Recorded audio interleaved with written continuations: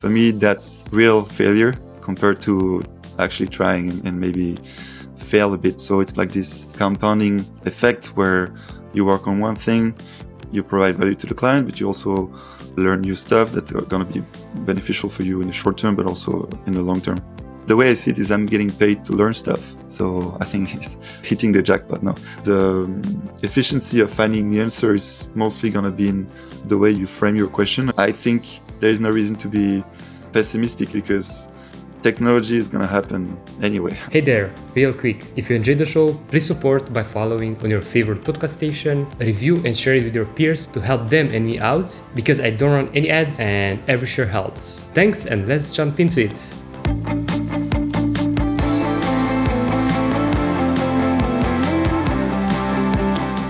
Hey Max, welcome to the show. Hi Gabe, thanks for having me. My pleasure. Where are you calling from today? Today I'm calling from Paris, actually. It's my hometown. Even though I enjoy traveling, I'm trying to settle a bit in Paris for a while. That's awesome. Yeah, that's the thing with settling, right? When you travel a lot, that you need that moment when you actually need some time for yourself. I think it's much better if you settle a bit in one place, because if we keep moving around, it starts to become quite tiring, I think. I definitely want to touch on how you manage all these things while traveling. But before that, please tell our listener, who is Max? So I started working in 2015 as a consultant at Accenture. It's a big American company. I was in the data science entity. So yeah, I went to the engineering school, but very generalist school, not specialized in any really field, like maybe a bit more computer science, but even that was quite light. Always knew I wanted to do something entrepreneurial, but I was not really sure if I was going to start like a unicorn startup or whatever, or freelancing or whatever. And also I didn't feel that I had any really specific skills when finishing my studies. So I thought that consulting is actually quite a good school for life because it's quite demanding. I learned a lot. I was working on different projects every 6 months for different clients from very different industries. And also in the meantime, I kept learning about data science, mostly from YouTube, so not really from my engineering school. And yeah, after that, I gained confidence in my skills and in the things that I wanted to do. And from that moment, I knew I was going to work in data, like in the kind of data environment. But I never really felt developer or the quote unquote geek that would fall in love with some lines of code or whatever. I've always been coming from a place where I'm interested in data because of being interested in people and how they behave and the different businesses that exist, etc. So yeah, after a while, I realized that if you're a good engineer, if you build a good product and you have analytics capability, it's good. But if you don't know how to market it, if you don't know how to talk, if you don't know how to speak and to present it, it's also not really ideal. It's spending too much effort in one field. And so I realized that was a bit missing from my kind of set of skills. And so that's why then I worked for Havas. So it's like a media agency, a competitor to a Publicis that is maybe a more known media agency. And of course, still working in the data aspects. I was an analytics manager there, but it was very interesting because I learned about how to market a product, the different kind of frameworks that exist for marketing, all that aspects. After that, I realized that maybe now I could actually start becoming a freelancer because I had the technical background, but I also had the more business side marketing knowledge. And so after 2 years there in this media agency, I decided to start freelancing. Still not sure if I was going to go that route of building a startup or just being freelance. But yeah, it was good because I always had that in mind that one day I was going to start doing something more entrepreneurial. But when you start to be in the kind of routine of being in a corporate company and all that stuff, I think can be, quite tricky. I could see, and I have some friends that are like this, that always think that, next year I'll start something. But 5 years later, they're still in the corporate company. I've been working as a freelancer for a bit more than 3 years, and I'm slowly trying to productivize my services. So it's going to take a while, but I think I'm more like a kind of, I like to do things slowly, not to go too fast to keep control. But that's where I'm at right now to answer in a very long form your question. Yeah, that's really insightful and more how you managed to do that transition from the corporate world to the freelancing world. If you can enter in a bit more details, did you plan something ahead? Did you save some money to land a client before jumping full-time into freelancing, or you start during your corporate job? I was working in corporate companies, but I think my mind was all the time at entrepreneurial stuff. So I've tried a bunch of stuff that ended up to nothing. Well, to some learnings. So I was like, I don't know, buying some stuff on eBay, like some headphones for cheap, then reselling them at higher price. I was just tinkering around. After a while, I also looked at Amazon FBA. It's like this reseller program where you can sell product on Amazon. One of the reasons I started to learn how to code is also because I wanted a way to collect data of products and prices to find like cheaper prices of product, to buy them in bulk and then reselling them with a slight margin on Amazon, for example. From this Amazon experience, I realized that I was not going to start something entrepreneurial in e-commerce because it's way too much effort. The margins are not great. There's a lot of risk involved because so many things can happen between like shippings and stuff. So it gave me a lot of confidence in at least the things that I did not want to do. What would makes the most sense is actually to start as a freelance because I was pretty confident in my skills. I gained confidence in the fact that I could deliver value for clients if they would be hiring me as a freelance. But of course, like we said, when you're in the corporate environment, it's very hard, like mentally, to get that confidence to move to the next step. What I actually did is I started to subscribe to the classic freelancing platforms, Upwork or some other platforms. And I started just to work on some small projects to gain a little bit. It was not huge amounts, like definitely something I could live from if I didn't have my corporate job. And so what happened at some point is that I won a project where it was a bit more massive project, more complex than usual, because I kind of actually bullshitted that I knew how to do the job, but I did not know yet at the time. So I learned that on the go on the project. I was lucky that this first client was very patient. I think he had like many opportunities to just teach me, but I think he saw that I was really eager to learn and to compensate for the time that I should maybe have been a bit quicker in delivering. But yeah, after that, I was still not earning enough to quit my job, but I was actually realizing that, yeah, it was a bigger amount. After that, it starts to slowly, be stronger in my mind that maybe I'm getting closer to be ready.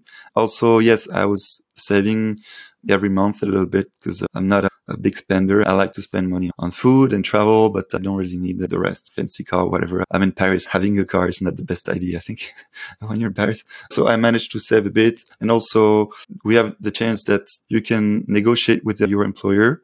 You basically say that you want to leave in a couple of time, and depending on their economic situation, they would just discard your request. But for me, it was a specific situation for them that they actually took my request and we discussed, and we both agreed that we would split apart.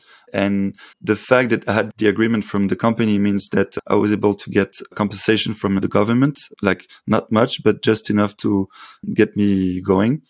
And that's the thing that helped me click and feel that I was not jumping without any security net or anything, because in worst case, I had still a bit of money. And also at some point, I mean, I'm lucky that I still have like my mother. So in worst case, even if I didn't have any money or whatever, I could still be sleeping inside her house on the floor or whatever. I think there's always a way to be optimistic, or at least not like too scared of what can happen. What really helped me is the kind of growing frustration of not trying. And I was a bit frightened about this idea that I could spend maybe 20 years or more in corporate company, thinking next year I'm really gonna try to do something and then just don't do anything. So for me, that's real failure compared to actually trying and maybe fail a bit. But I don't really think there's really failures. It's just, it sounds like this cliche sentence, right? But I really mean it. You try stuff. If it works out, good. If it doesn't work, then you try to take a step back and understand why it didn't work out. And then it's this kind of improvement, iterative loop. And in the end, it's what makes you progress and win more stuff. When I say win, getting the things that you want more and more. So yeah.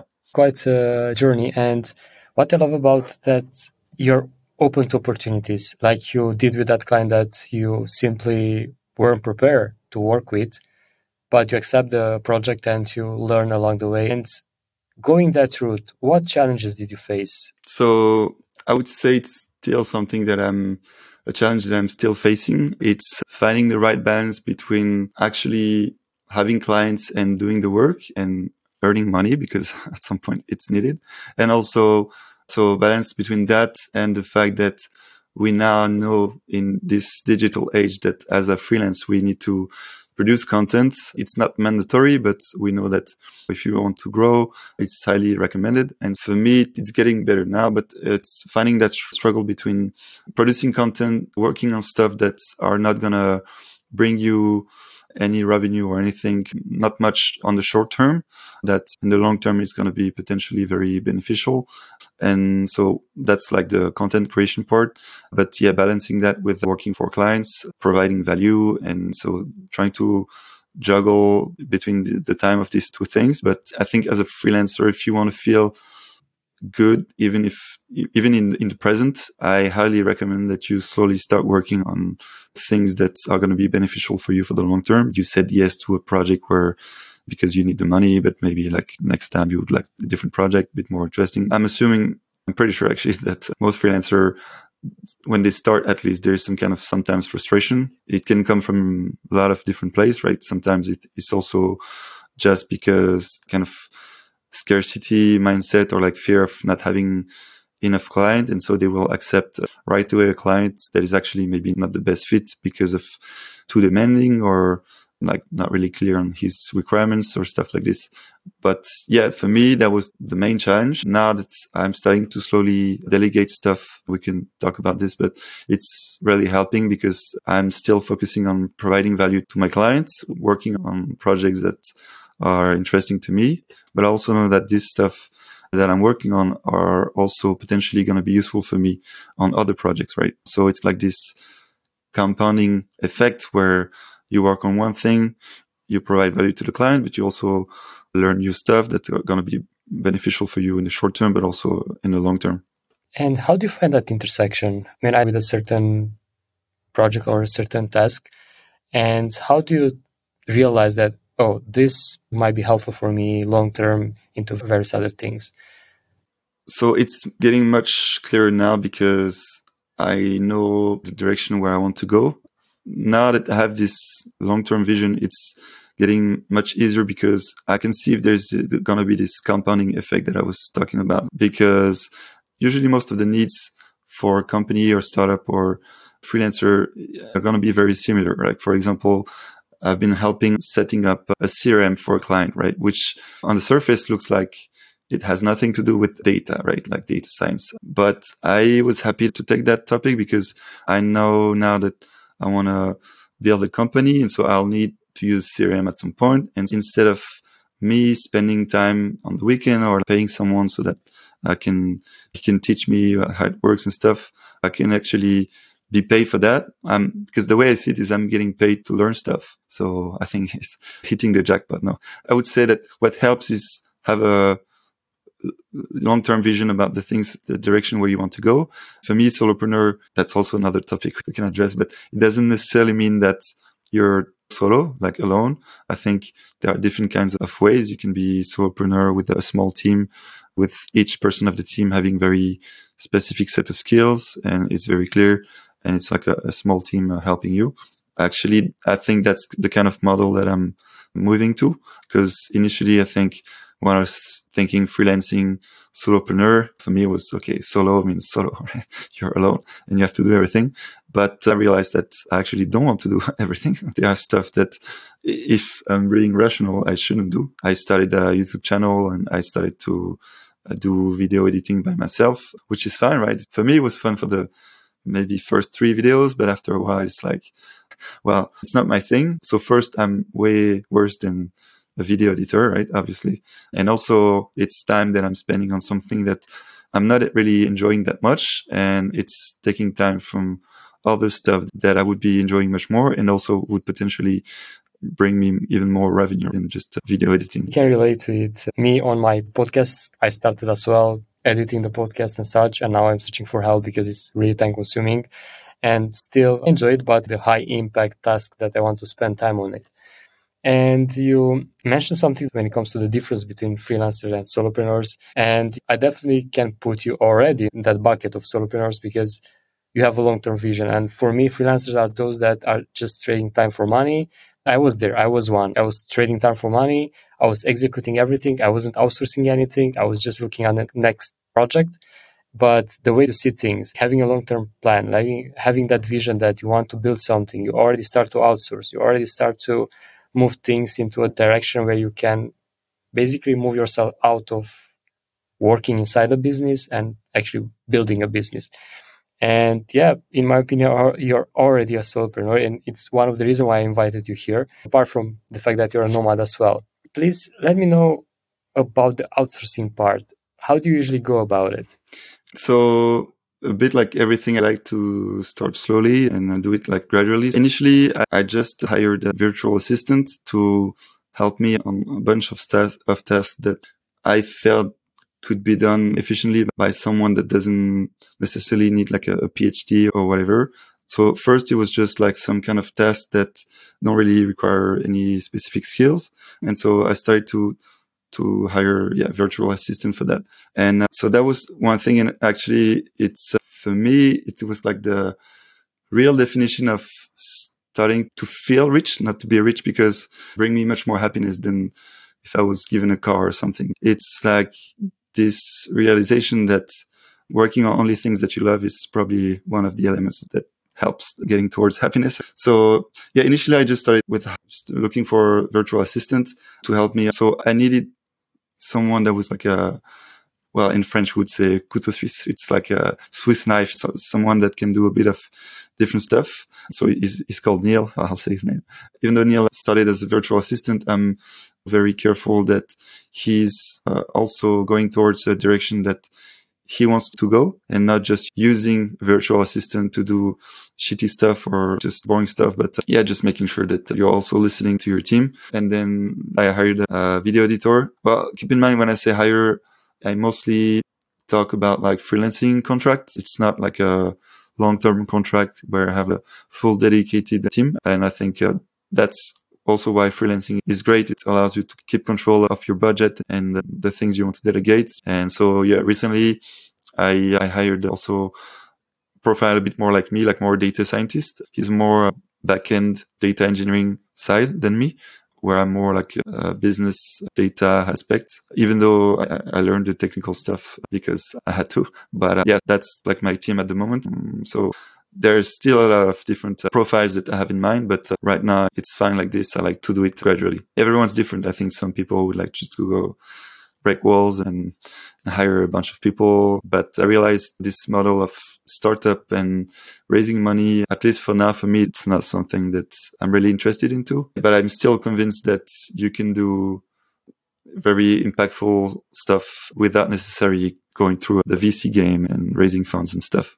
Not everyone needs to change the world. Not everyone needs to build the next unicorn. And I truly believe that smaller projects can literally change lives. And I saw a lot of them raised out of nowhere and being totally bootstrapped and without VC funding and such. And speaking of emerging things and emerging technologies, I know that you're really passionate about AI and generative AI. What do you think will be the impact that we'll have? We're speaking about jobs, about delegating things, about leverage our business in some way. Yeah, it's still something that I'm thinking about a lot because it's so impactful that it's quite hard to grasp the scope and the impact of it. I've been in the data science field for many years now, more than 8 years. And so for me, it's surprising to see that people are getting interested by it only now in 2023, because once I understand what it is, it's pretty hard not to see the power of it. And I think now it got a bit more into kind of mainstream media. And so I think people are, at least now they know about it. Of course, there have reasons to be scared about it. When you talk about any technology, any new kind of paradigm shift, people think about job destruction and all that stuff. But I think if you go back to, 500 years ago, or when they invented the car or whatever, like they were also talking about this kind of job destruction and stuff. But because I think also that's what kind of sells in the media. And also I think because we are wired to try to protect ourselves and to anticipate the negative aspect of things. But yeah, I see it obviously as a very positive thing. I think there is no reason to be pessimistic because technology is going to happen anyway. If it's in 1 year, 2 years, 10 years, like there's going to be progress no matter what are your feelings about it. So I would say, don't try to fight it. I would encourage people more to try to understand it. I think it can take a while because it's very complex stuff. But so the impact, to be honest, I'm still not sure because I think it's going to impact many jobs. I was reading this article that was making a list of the top 10, 20 jobs that are like in danger or something like this. But I think we didn't need ChatGPT, GPT-4 to know that if you're a translator, your job is at risk because Google Translate has been existing for many years. All these kind of tools has been existing, that text to speech is something that exists, speech to text as well. And so it doesn't take too much time to realize that this technology we're going to improve anyway. And so at some point, real-time live translation is going to be something real, right? I think so the traction of ChatGPT, like all this set of tools released by OpenAI, has been very viral, very exponential. It grew very fast. It's obviously very impressive. But yeah, I'm not sure yet on all the impact. What I know is that the reason I'm optimistic about it is because if you're curious, if you really play with it, it will actually deploy like even more your curiosity, your creativity. Because yeah, if you're already very curious, you want to play around with different toys, a new toy on steroids maybe. And I think it's also helping try to get closer to the truth because it brings a lot of very interesting debates about, there's just so many things, fake news, because for example, ChatGPT, like all the OpenAI tool, they've been trained on data coming from the web, publicly open and all that stuff. And so in the end, it's like collecting like all the billions of humans' ideas into one black box. And I think it's very interesting because it makes a synthesis of the general idea of things. And it doesn't mean that it's necessarily true, but at least now there's like a way to see potentially the bias on some topics. And I think, I see all of that as a kind of global process to getting closer to the truth, because there are going to be some learnings. There are going to be no denial about the facts and trying to think about the emotions that you're going through when you see these things. And I don't really see a tech person feeling depressed about this. Of course, like there are going to be people like Elon Musk saying that they are worried and all that stuff. But I'm just generally optimistic about stuff. I'm sure that some bad things are going to happen as a consequence, but in the long term, I think it's going to be beneficial. And like I said, I think there's just, it doesn't mean anything to like it or not like it. It's just what it is. It's just progress. And you cannot stop ideas. You cannot stop people thinking. It's going to happen anyway. So you might as well just embrace it. Adapt or die, and it's quite normal. And you mentioned the cars, and there were other, even the internet when it appeared. That's something that people will, oh my God, jobs, and probably it did, but in the same time it create many others, and similar apply with AI and any other technology that will arise. And I would like to ask you actually to create a small action step-by-step process for those listening to be prepared to embrace and leverage AI when it will go mainstream and will literally change things. The thing that I see, like when I'm scrolling on newsfeed and stuff, is of course many people are interested. Many people are already tinkering with some projects, but I've seen impressive stuff, but not really practical use cases that are actually going to solve problems. I'm sure that they are. I'm just saying that for most of what I've seen so far, it's going to be people being proud of knowing how to write a prompt to create an image or stuff like this, which is good, right? But I think I would encourage people to actually come from a place of, okay, what kind of problems I could solve? And is there a way to use AI to go even further into solving that problem? Because it can be very easy to go into the rabbit hole of trying all this exciting stuff, writing some description of a photo, and then it creates a photo and stuff. But in the end, if you really want it, you could already go before to some, I don't know, Shutterstock or whatever, like to get an image. Just try to build things that people would actually want, like use case, start from a problem. And you can actually get already helped by this AI tool. Like you could go to ChatGPT, and if you start with a problem that you're trying to solve, you could ask that as a question, and then it will give you a set of output. And then it's like I was saying, it's like improvement loop, like a feedback loop, right? You give a set of inputs to the machine. It gives you a set of outputs. These outputs are data, and then data, you reuse it to feed it the machine again. And then that's how you can like slowly starting to get like a bigger picture of how to solve a problem. For example, developers that spend time on forums or like websites like Stack Overflow, where you can search for how to write specific line of codes or stuff like this. They are pretty good at this kind of exercise, because in the end, the efficiency of finding the answer is mostly going to be in the way you frame your question. I think if you know how to ask properly the right question, you're probably going to be much efficient at finding the answers, go to the path of solving the problem, and actually at the end delivering like real value, real tangible value. Because it depends if you want to do that just for entertainment, and then I don't think you need my advice to have some ideas. But use cases at your current job, current work, or problems that you're trying to solve, or if you always spend some time for creativity or I don't know, whatever, you can actually also try to use AI for that, which is a more like playful way to use AI. If you're a painter, you could actually use it to get more ideas. It's very hard to give one specific example, because there are just so many ways that you can play with it.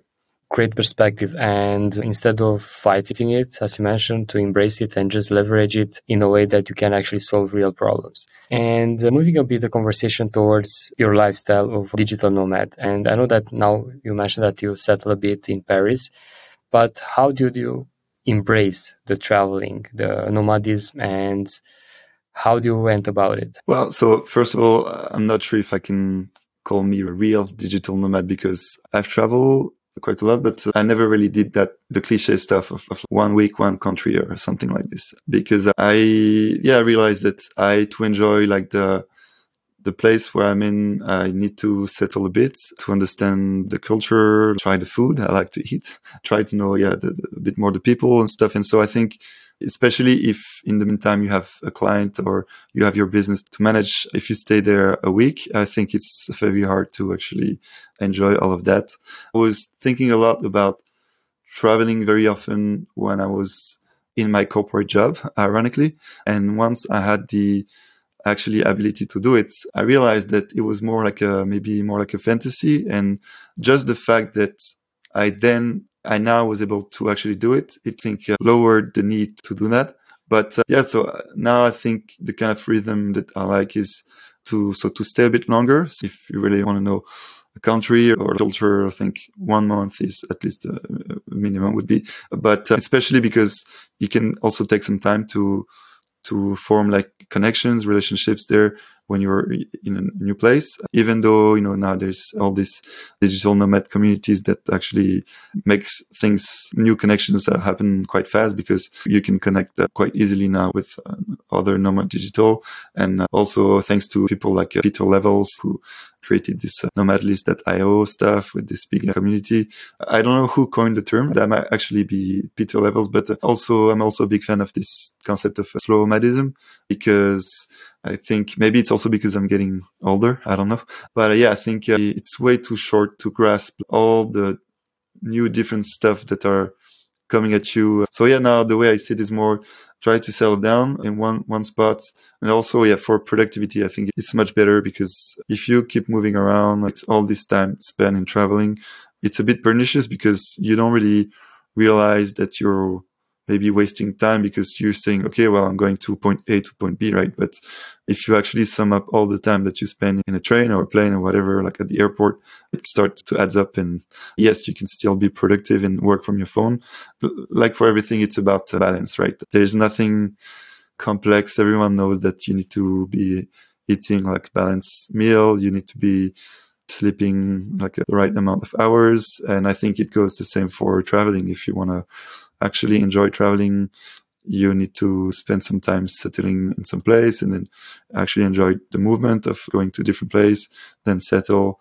At least for me, that's how it works. I tend to think that's how it works for most people, because I never really heard someone say that he enjoys traveling to a new place every 3 days, for example. I mean, most people that actually are traveling, they will mostly say the same thing, that at some point it's good to settle down a bit and enjoy the place that you're in. Yeah, definitely agree. And I'm in the same situation, and to try to spend as many months as possible in one place.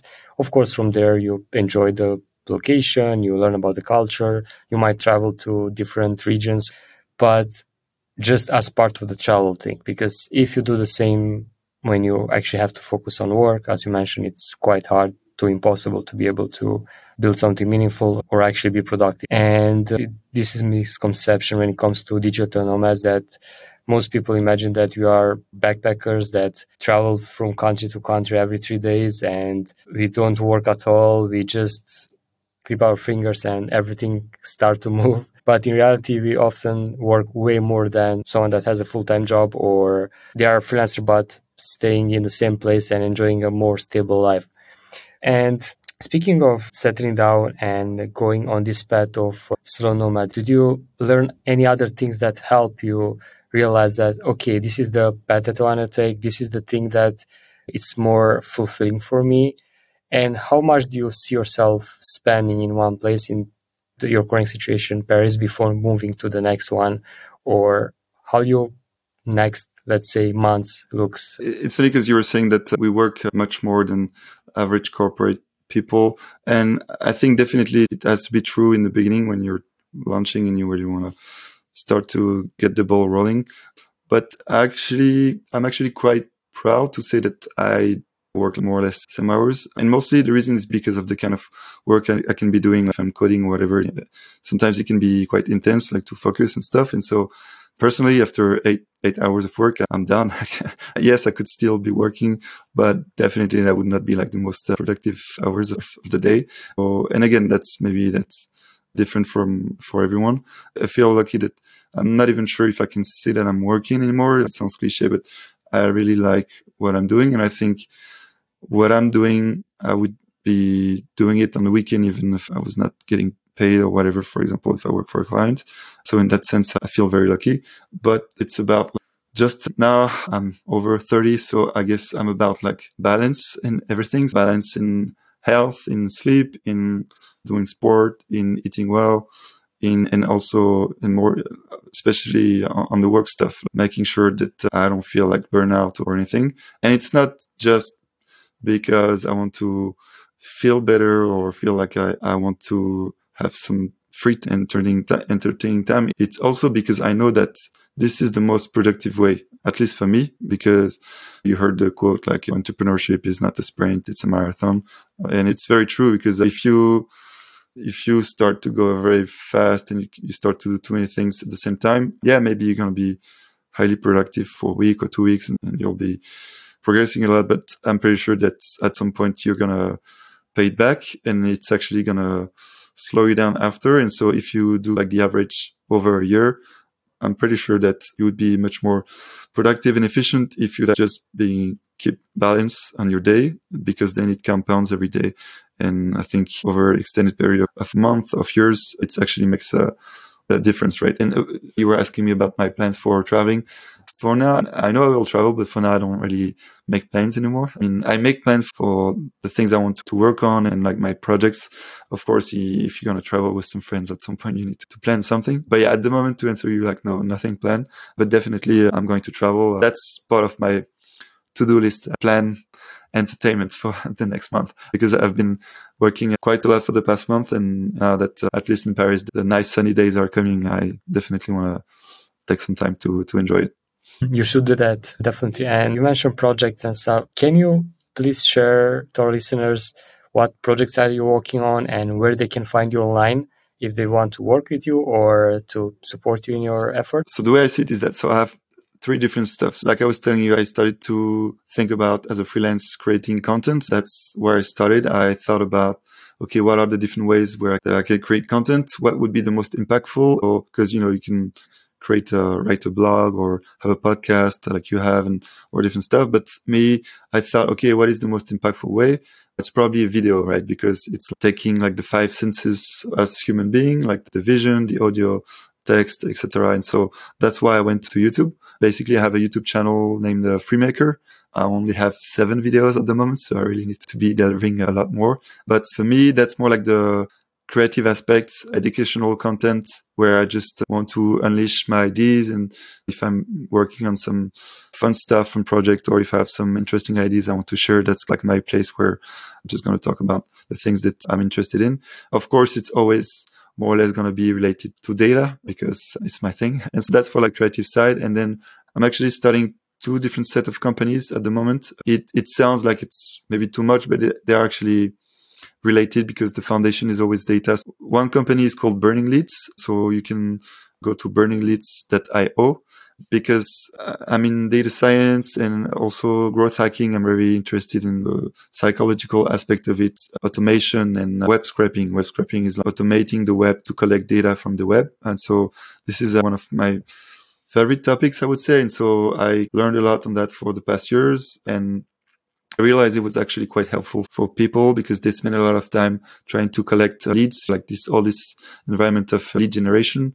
And so I realized that with my skills, I could actually build a very useful service for marketing people, sales teams, etc., where they would just have one place where they can go and get some leads.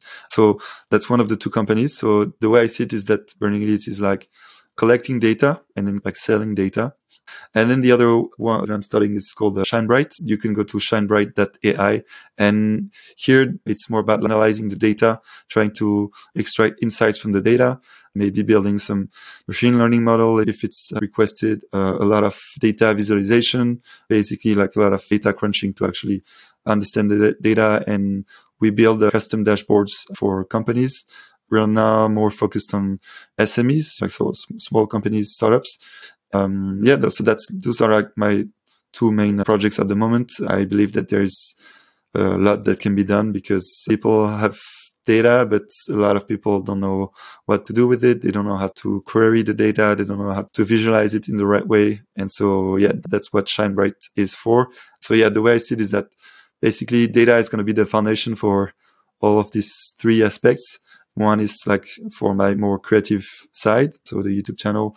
And the other 2 is more like collecting data. And then the other is analyzing data, if I sum it up in a short way. That's quite powerful to rely on a single thing that you're actually passionate about and you have all the knowledge and to build 3 different things around it.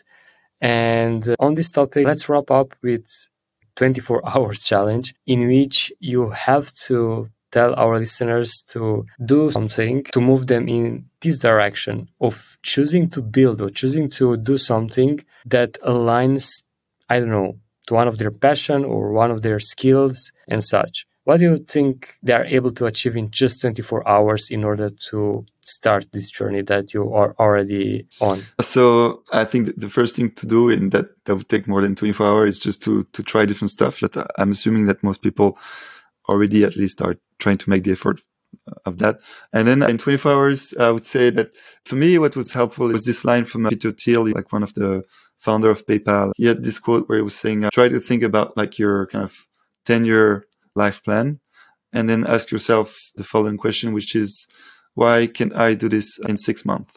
And obviously the answer is not that you're going to find all the answers and do everything in 6 months, even though that's what I wish to the listeners. But I think it's a very interesting exercise because when you try to frame it that way, I think that's why I'm mentioning it for this 24-hour challenge, because I think it can actually unlock many stuff that you thought were going to take a long time.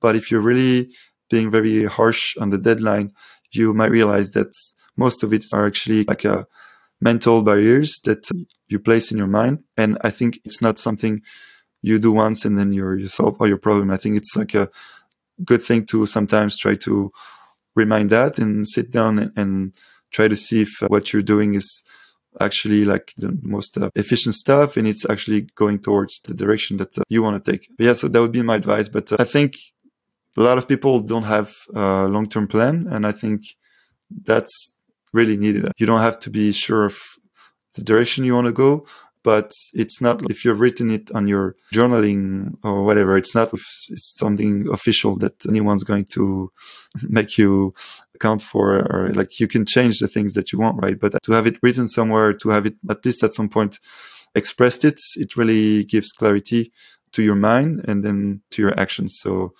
that would be like the 24-hour challenge, because 24 is a bit short. Yeah, thanks for sharing that. And thanks so much, Max, for joining. Thank you for the invite. Thanks for listening, everybody. Make sure to check the show notes where you'll find direct links to the tools and resources mentioned in this episode, and much more. If you enjoyed this podcast, make sure to subscribe to your favorite podcast station to not miss when we drop the next one. We have lots of exciting guests and surprises for you coming up. This is your host, Gabe Marushka, with the Nomad Solopreneur Show. Until next week, pura vida!